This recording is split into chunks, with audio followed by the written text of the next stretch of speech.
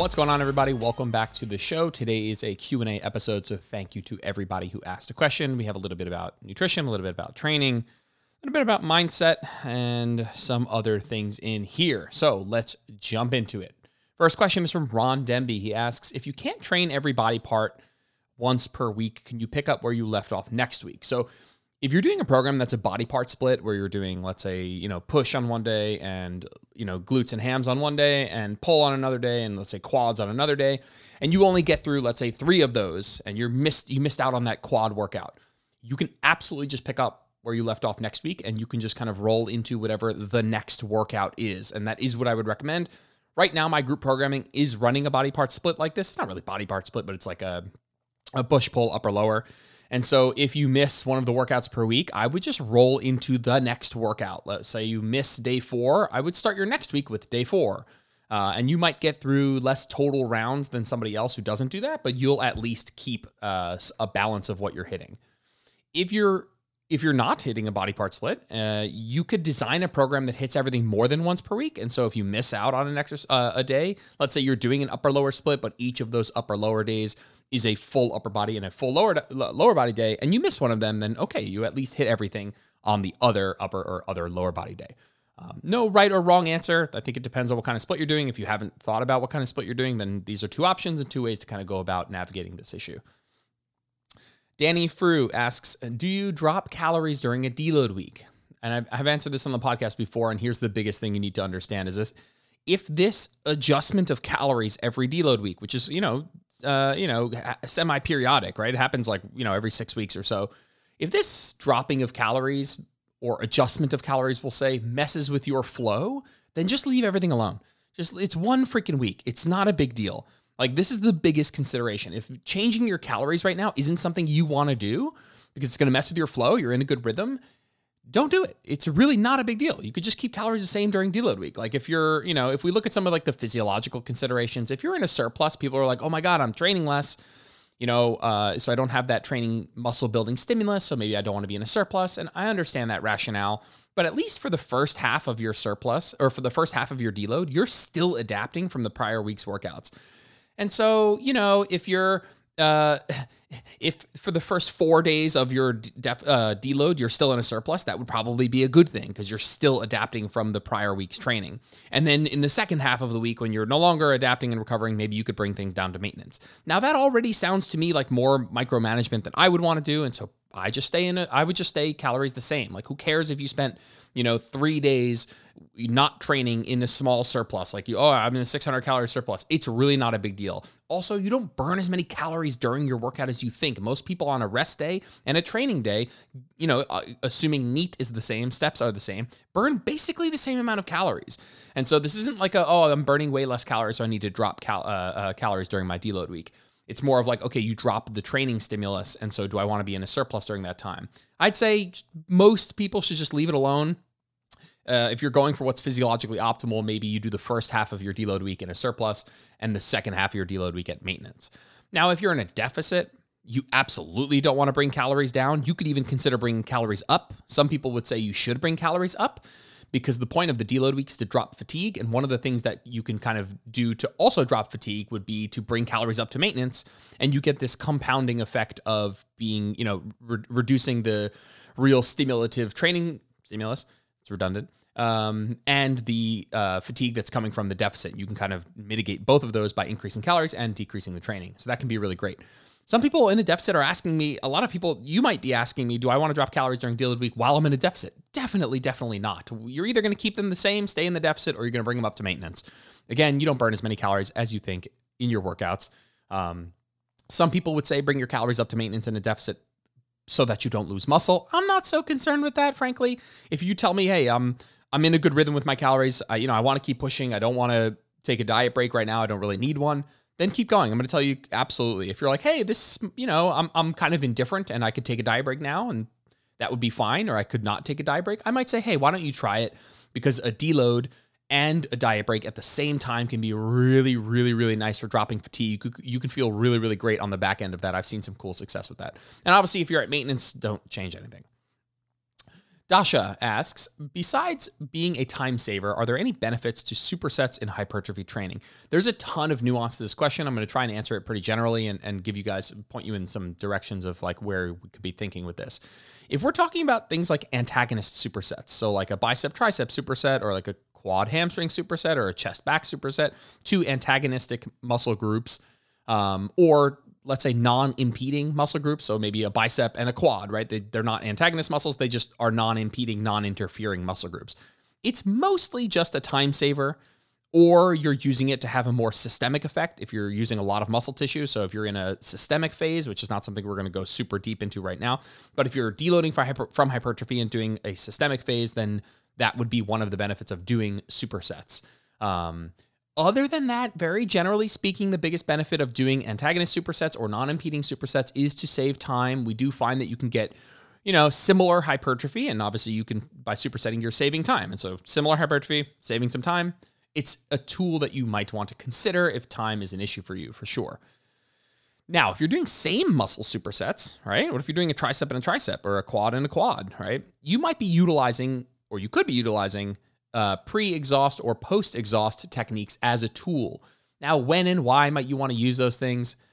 It depends. I'm not sure that that's something I want to go directly into in this short Q&A. It might be a good longer podcast. But let's say you're doing a pre-exhaust, which means maybe something like, an example could be a leg extension superset into a hack squat. Both of those are quad exercises, and you are pre-exhausting your hack squat with a set of leg extensions. Now, why would you do that? Maybe one of two reasons you might do that.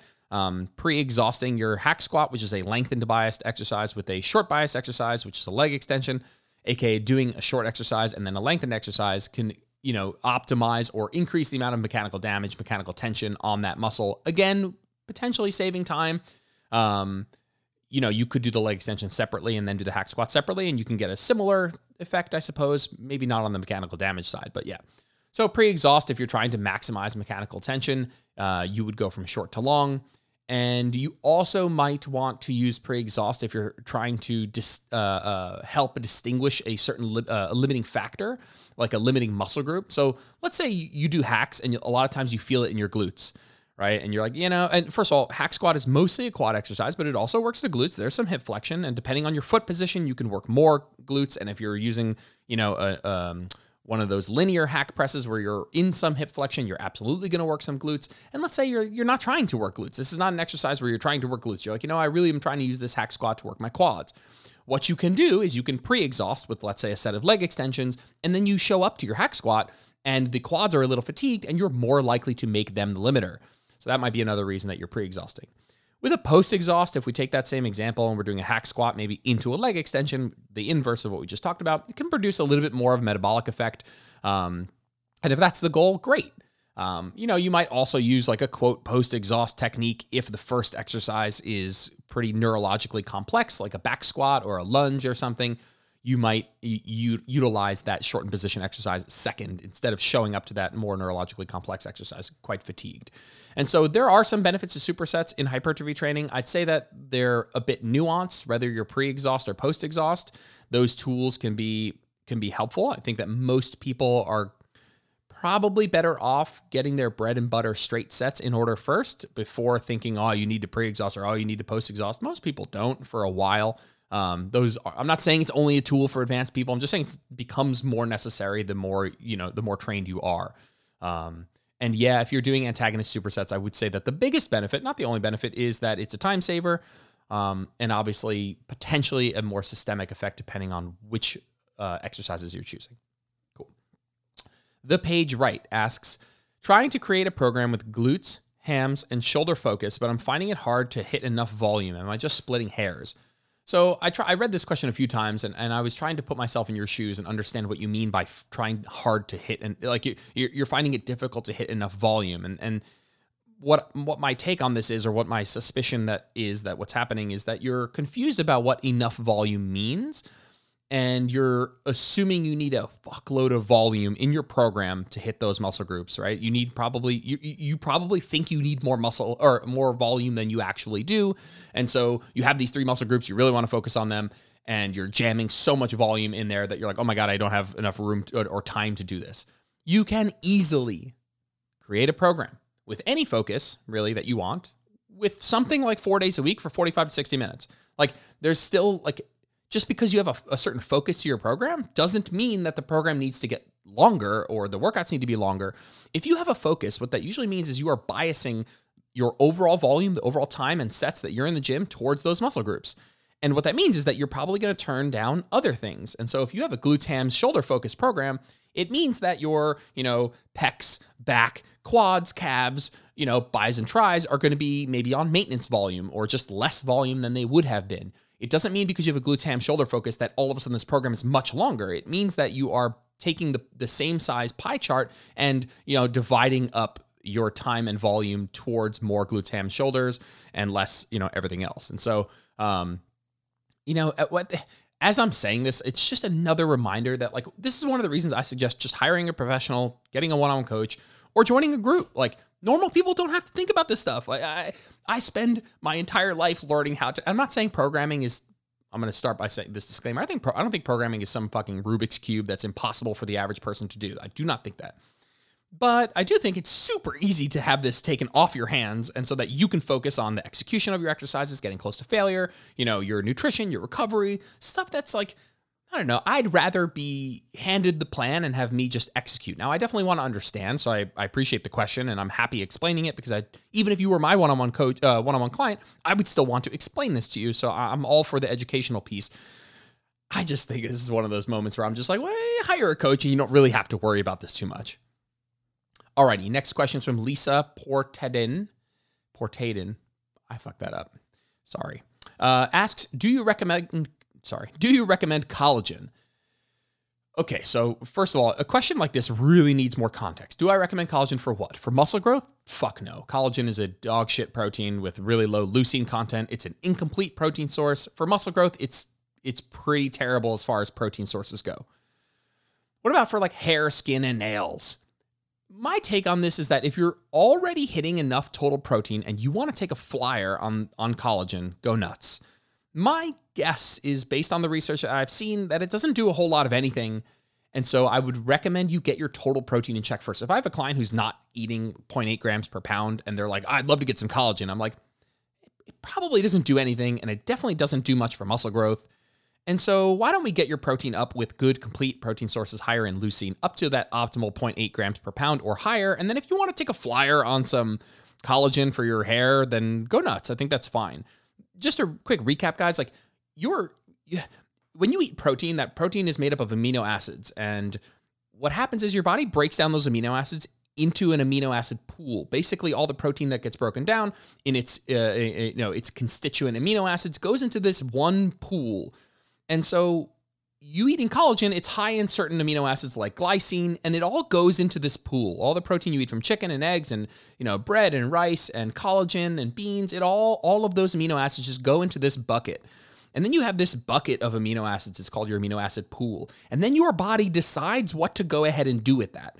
This idea that you eat collagen and then your body decides to use that to make new collagen or stronger collagen, that isn't how that works. You don't get to decide what your body does with that collagen. Now, eating enough total glycine, which is, I would say, the biggest benefit of collagen protein, is high in glycine, maybe contributing to that amino acid pool so that you have enough glycine so that maybe you can have hair, skin, and nail health. Truthfully, though, I think you probably get enough glycine with just enough total protein from complete sources. And if you were getting enough total protein from complete sources, you could probably just take a glycine supplement and you would be just fine. I think Thorne has one that's kind of decent. So hopefully that's just a little background on collagen there. Alrighty, Rokon07 asks, tips for managing maintenance over the holidays. Yeah, so I'm going to do my own full podcast on this at some point, probably in the next week or two. But a couple of things that jump to mind to me, and I don't want to be too, let's say, rough around the edges here, but my first thought is like, are the holidays really more than just a few days? Like, I think we make it out to be this like 6 to 8 week free for all. It's like, how do I manage, maintenance over Halloween? It's like, well, it's like one day. I know that holidays are different. They are certainly not Halloween. It's a little bit longer. You have, let's say, at least 3 holidays between Thanksgiving, whether you celebrate Christmas, Hanukkah, Kwanzaa, whatever, and then the New Year's. You definitely have several events, I'm sure. But is it really more than just several events? Like, is it Thanksgiving Day, maybe Christmas Eve, Christmas Day? Maybe you have some nights during Hanukkah. I'm Jewish. I'm half and half, so I celebrate both. It's like, it's probably not more than like 5 things. And if it is more than 5 things, then there's another, kind of route to go down. But, if we're talking about like 5 days here, keep your head on straight and, keep your exercise routine what it is. Try and keep your steps up even when it gets cold. If you're somebody whose steps go to shit because it's cold out and you stop walking, I would address that with some direct cardio. People don't want to spend a lot of money on a treadmill, which I understand, but I think there are really, really cheap foldable treadmills that some of my one-on-one clients have had excellent success with. They fold up, they go under your couch. You can walk while you're on a phone call or you're watching TV. I think steps going down when it gets cold out in the winter is totally normal. Happens to a lot of people. It's something that people are starting to express in my weekly check-ins with my one-on-ones. I think this is time to be a little bit more intentional with the times that you can get steps. And one of the best ways to do that is to have some piece of cardio equipment in your home. Now back to this discussion of are the holidays more than just a few days? Listen, guys, pick your battles, man. You can have anything you want, just not everything all the time. Not every occasion is a special occasion. It can't be. It can't be that let's say you have 10 events, which is massively way more social than I could ever imagine. But let's say you have 10 events over the 6 to 8 week period where you're like, wow, I'm really out of, it's a very social event. There's a lot of food and drink around. It's a high likelihood of temptation. Not every occasion is a special occasion. Not every single dinner needs to be massive indulgence. I'm not saying you can't indulge. You should, man. The holidays, you should enjoy yourself. Absolutely. There should be periods of, a lot of eggnog and a lot of good food and a lot of good friends and laughs and fun and socialization. I love that. It should absolutely be part of that. But pick your battles. Not every occasion needs to be a special occasion. And I think that's, it depends who's listening to this podcast. There are going to be some people who need more of this, nudging to go have a good time and stop being so neurotic. And there's going to be other people who need, many people are going to need that nudging of hey, you can have anything, just not everything all the time. And not every occasion is a special occasion. And I guess another tip might be similar with Halloween, you don't need to keep junk around the house. And I say junk, let's call it what it is. I don't think there are good foods and bad foods, but there are lower satiating, lower nutritious, higher calorie, higher palatability foods. You don't need those around the house 24/7 just because, quote, it's the holidays. You can, but don't be surprised when every time you walk into the kitchen, you grab a sugar cookie or something. I'm trying to think of like a Christmas tree cookie, right? You don't need to keep that junk around the house 24/7 just because it's the holidays. You don't. You think you do, and you're like, oh, it's part of the holidays. So okay, you that's the choice that you've made, is to keep this temptation around. And so hopefully those are some things that can get your mind moving.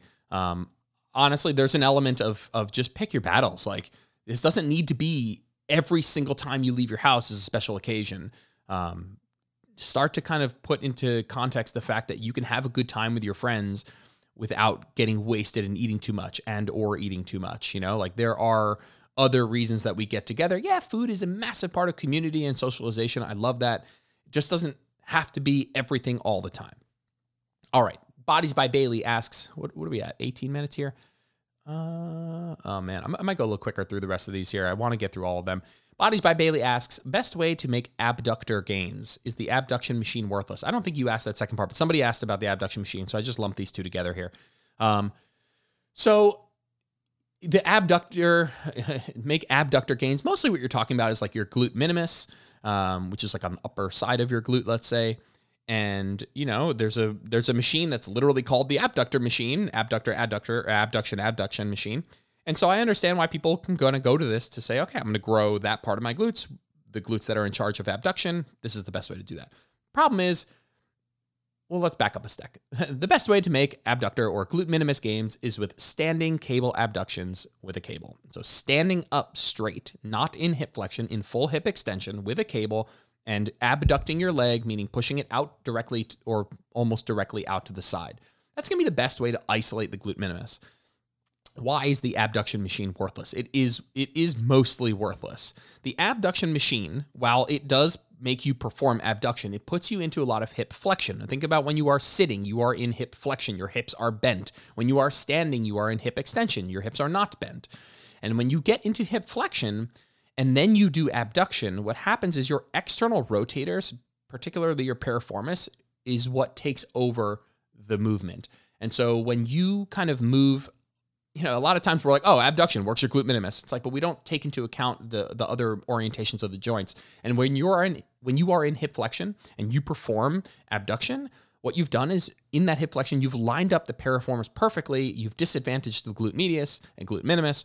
And so now it's your piriformis really that's working. Now, the problem is if you are doing the abduction machine, you will feel it in your glutes. Now, why is that? And that's because your piriformis, your external rotators, they lie deep or underneath your glute. And so when your piriformis is lighting up, and I ask you to point to where that is, you will point to your glute. And you'll be like, oh, it's working right here. It is just not the muscle that you are talking about. It's something deep or underneath that. Now, the piriformis isn't something you really want to hypertrophy for some structural issues.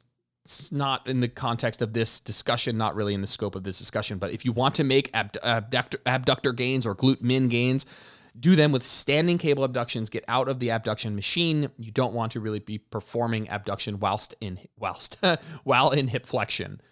Cool. Alrighty, Bridge Tangles asks, I've seen Bulgarian split squats done with 1 or 2 dumbbells. Which should I do and why?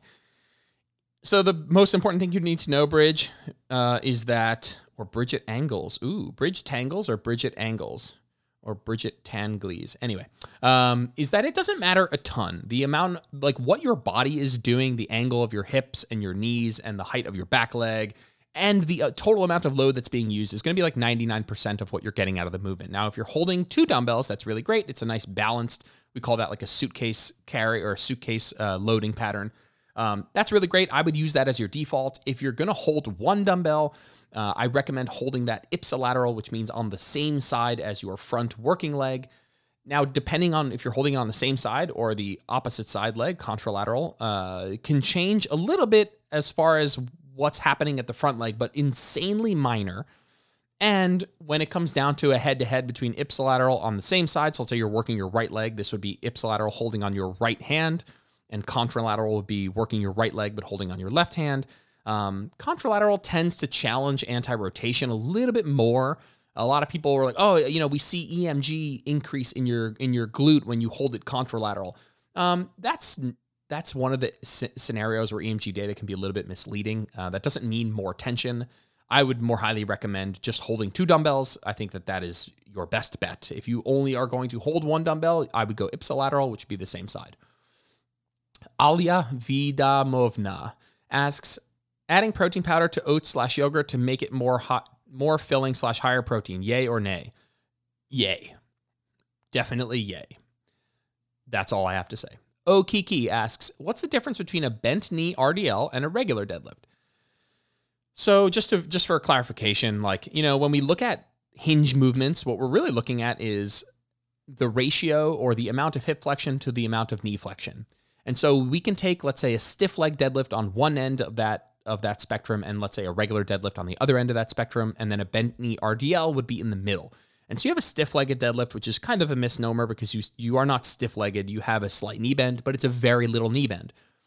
When you have a very little knee bend, what you get is much more hamstring lengthening, and it becomes a really, really, really good hamstring exercise.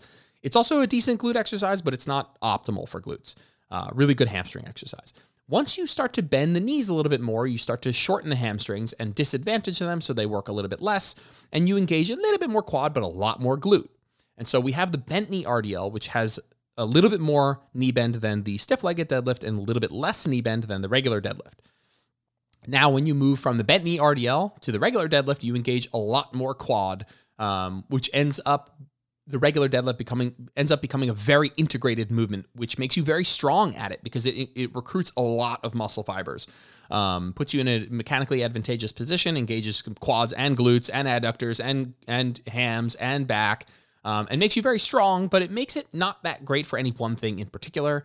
And so to answer your question directly, the difference between the bent knee RDL and the regular RDL is that you have more knee bend in the deadlift and less knee bend in the bent knee RDL. You could say that, okay, on the RDL, you don't touch the ground. On the deadlift, you touch the ground. A lot of people think that. Whether you're touching the ground or not is, for hypertrophy, not relevant. What's relevant for hypertrophy is staying within your active range. Most people aren't going to touch the ground on an RDL. any form of an RDL. It's out of almost everybody's active range, unless you have, short femurs and really long arms. Let's say, for example, you might touch the ground. And with a deadlift, because you're bending the knees more, you probably will end up touching the ground because you don't need as much hip flexion because you get a little bit of assistance with the knee flexion.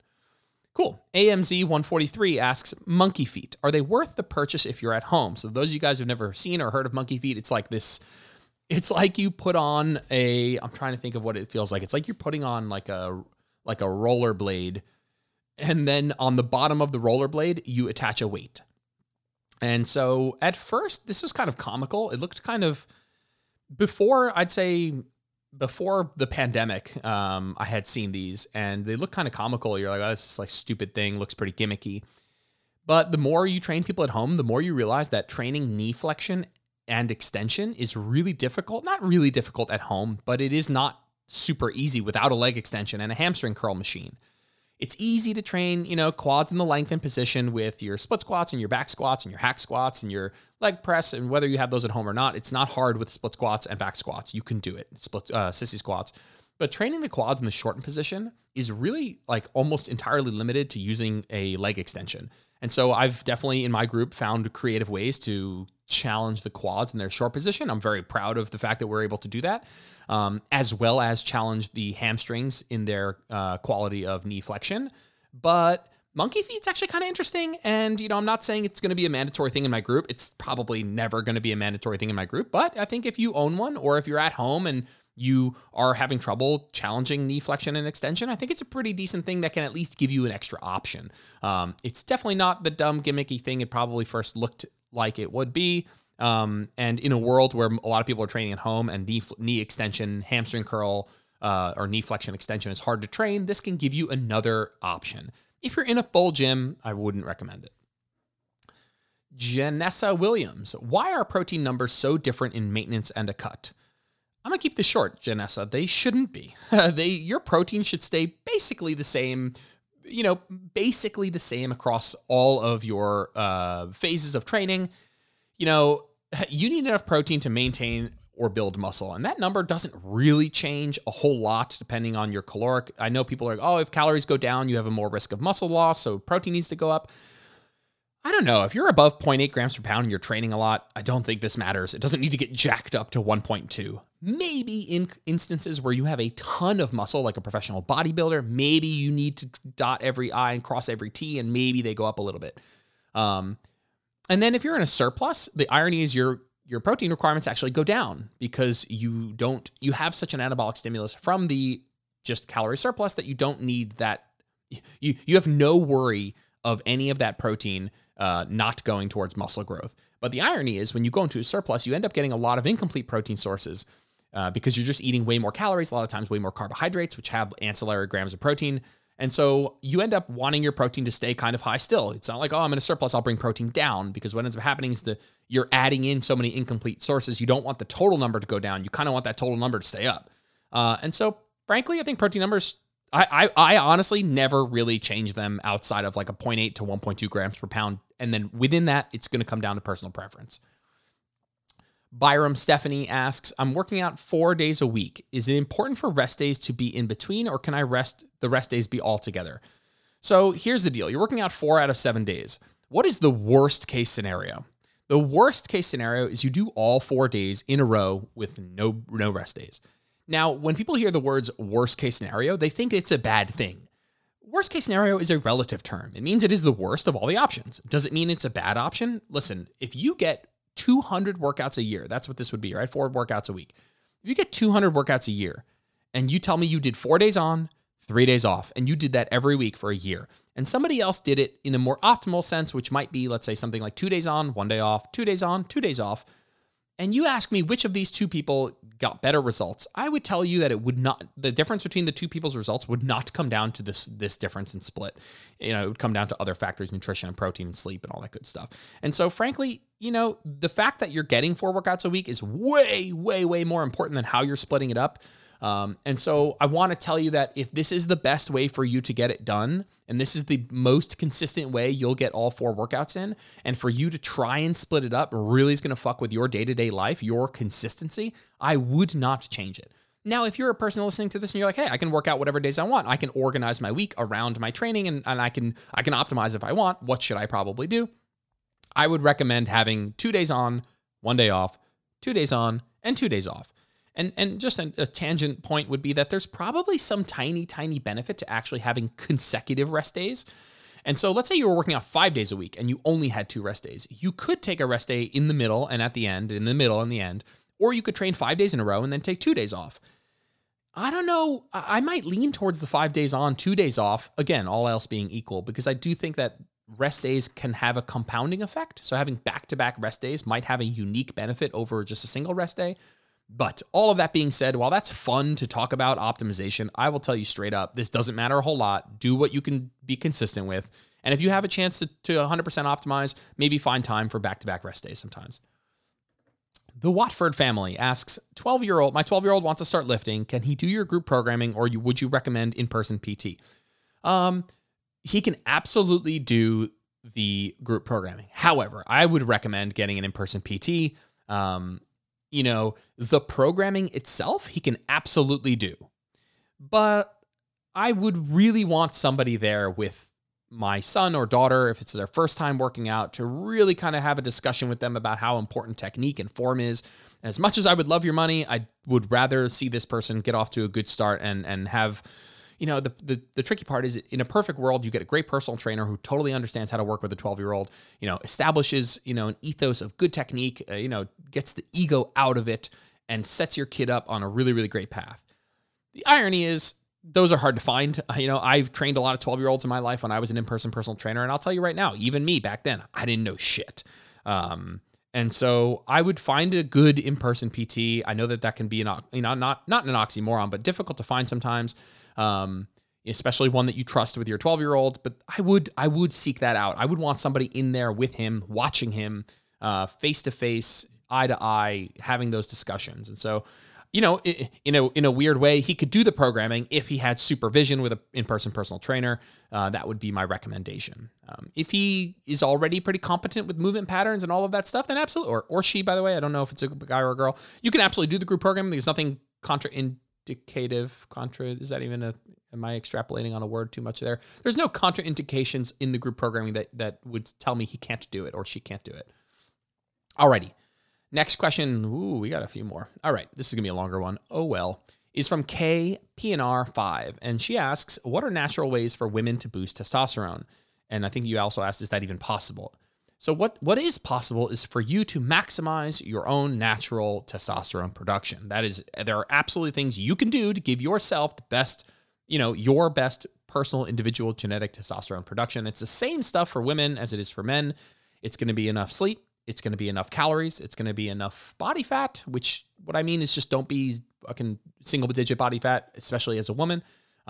Eat enough dietary fat, at least 0.3 grams per pound, resistance train, and manage your stress. And so those are a lot, like sleep enough, which is, let's say, 7 to 9 hours per night.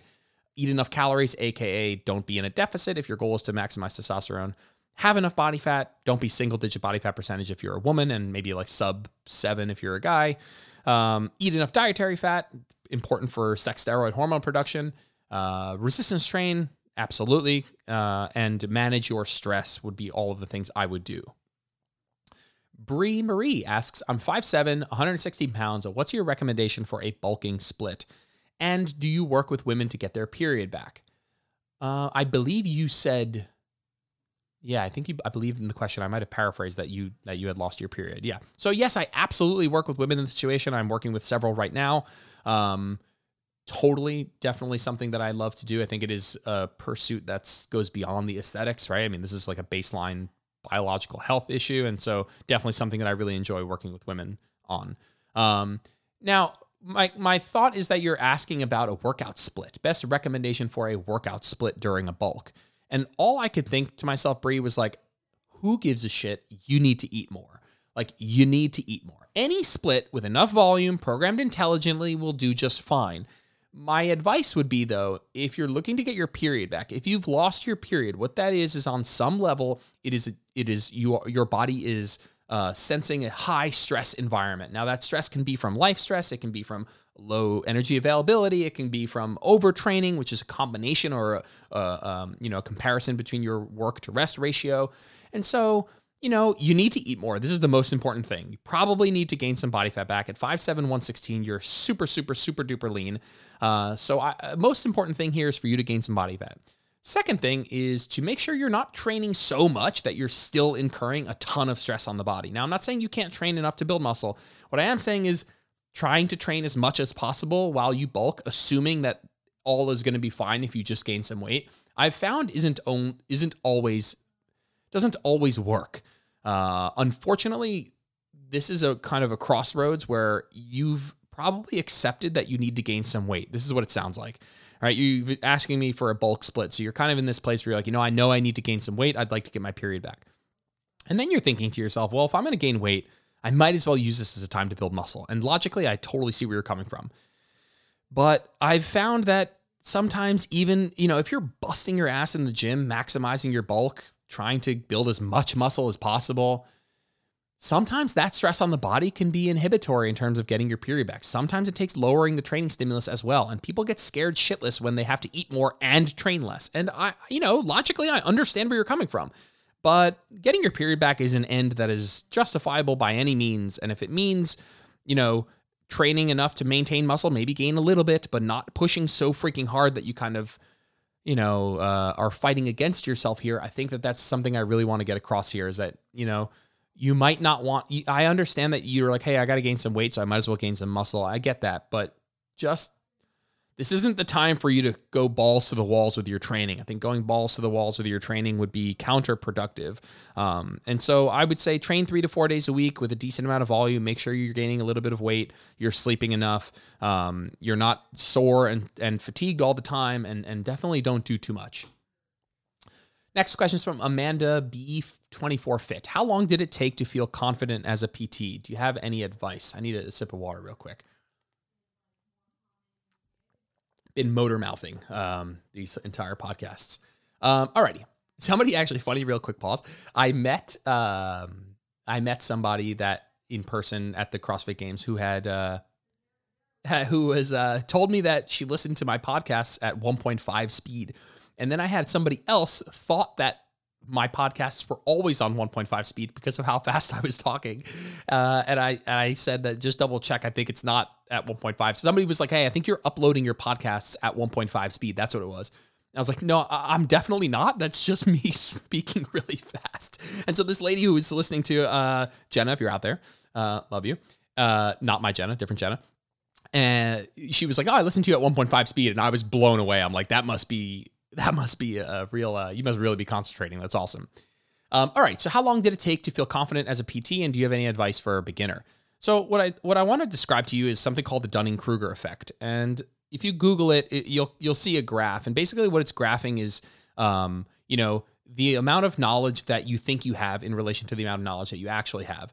And what happens is when you start off as a PT, a lot of time you gather some knowledge early on, you get very excited about it, and your perception of how much you know goes through the roof. So I think in the first couple of years, I thought I knew a ton. I was very confident, actually, overly confident.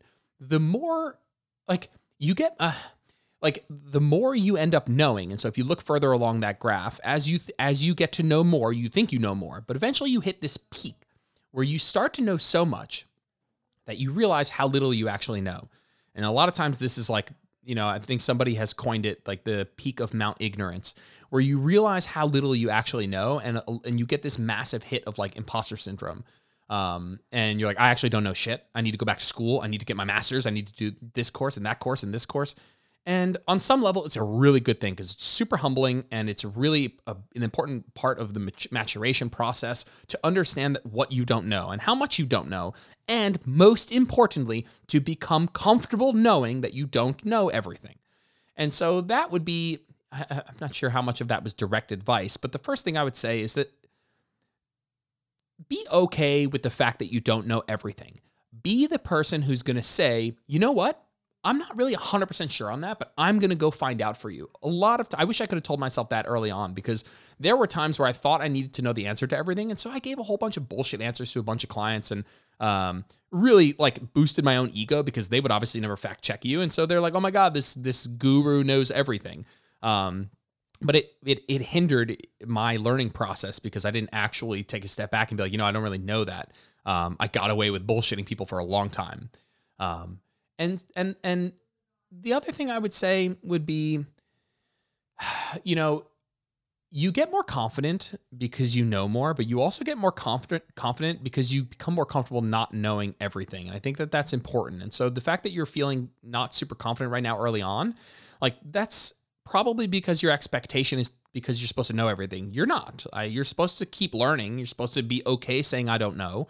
And you're supposed to keep pursuing, greater knowledge in your field. And so a couple direct piece of advice would be to keep learning, to never stop learning, to, your self-improvement, whether it's a course or a certification or a seminar you're going to or something, books you're reading, like, should always be a staple of a new PT. You should always be reading something, maybe not 24/7, but there should always be some part of your life. If you were to kind of bracket out the time that you're spending on things, self-improvement directly related to your field should absolutely be on there. And the second thing I'd like to say is that you don't need to know everything to help a lot of people. Like, I can sit up here and tell you about the 7 divisions of the deltoid and the proper arm angle to bias the lat, the iliac division of the lat, or we can talk about, the nuances of, polysaturated fat and inflammation, or polyunsaturated fat and inflammation, and all of this stuff. And it's like, well, man, to help a lot of people out there, you don't need to know that much. I'm not saying you don't need to know a lot. You need to be okay saying, I don't know. You need to work hard to find the hell out. You need to keep working on your own self-improvement, but you also can help a lot more people than you think without a ton of knowledge. I'm not saying don't have a lot of knowledge. I'm just saying, like, the average person doesn't need your PhD. The average person needs your support to understand basic nutrition, to work through some of their headspace issues. Like, you can do a lot of that stuff without a ton of academic background. And so find some solace in the fact that, you're probably following me and other PTs like me who are maybe further ahead in their career than you, and you're thinking, wow, I really need to know the stuff that they know to help people. Fuck that. You totally do not. You can know a lot less and help a lot of people. And so just because you don't know what I know or what another coach knows doesn't mean you can't help people. And so you don't need to know everything. Be the kind of person who's going to go find out, and know that,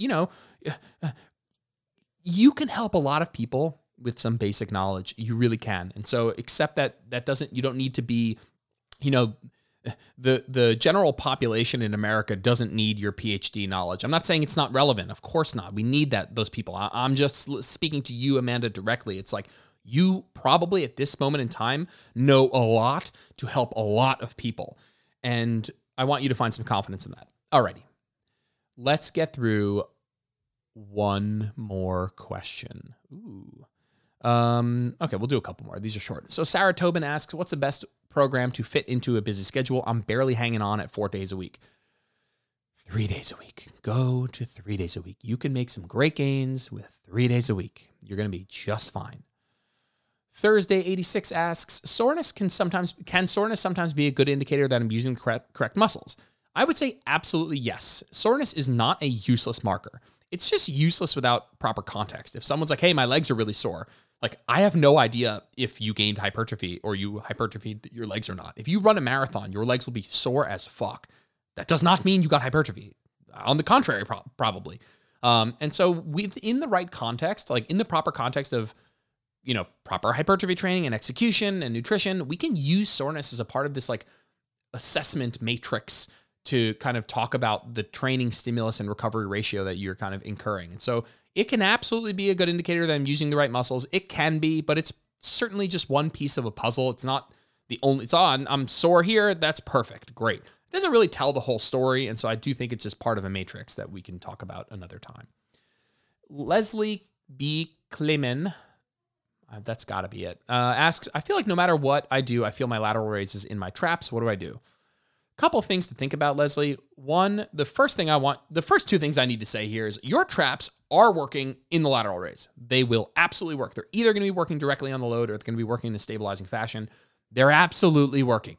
Second, can we stop fucking being so afraid of growing our traps women. Like, there's nothing wrong with growing your traps. It's not like you're gonna be slapping on like 2 fucking like meat slabs on and all of a sudden have no neck and look like a UFC fighter. It's like, that's not what's gonna happen if you work a little bit of traps. I promise.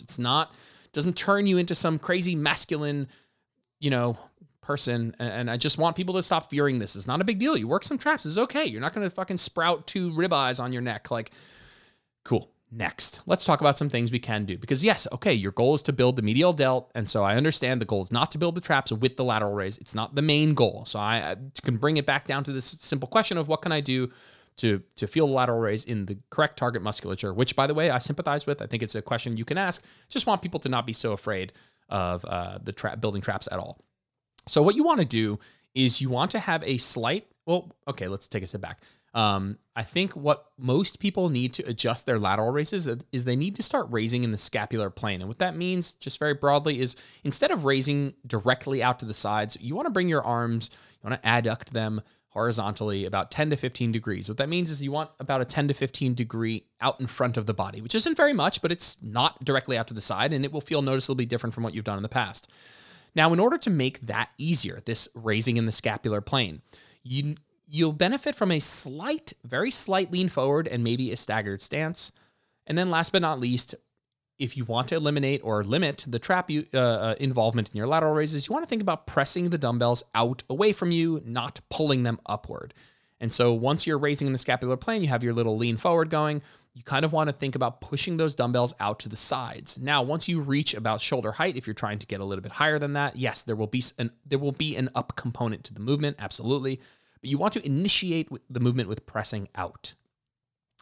Alrighty, last question from Ariel999. She says, what is the best stance for unilateral RDLs to mitigate imbalances? Does it matter?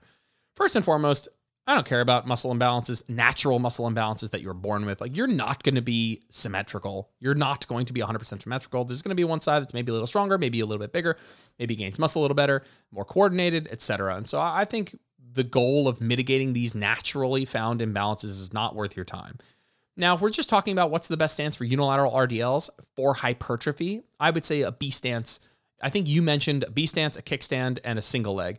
A kickstand and a B stance, my understanding is those are the same thing. It's essentially a modified single leg stance where instead of just being on one foot, which requires a bit of a balance component, you keep the other leg down in the form of a kickstand or a B stance, just for stabilization, not for taking on a lot of the load or tension. And so I think B stance RDLs are a wonderful exercise, not because they fix muscle imbalances, but because they allow you to work unilaterally without the instability and the balance issue of balancing on one leg. All right, guys, that was a super fun episode. I will see you guys in the next one. Thanks for tuning in to this episode of Where Optimal Meets Practical. If you liked the episode, it would mean the world to me if you posted a screenshot to your social media or left a 5-star review on iTunes. That stuff really helps. If you ever want to get in touch with me, just shoot me a DM on Instagram @JordanLipsFitness. I'm always around to chat. Thanks, guys. Have a good one.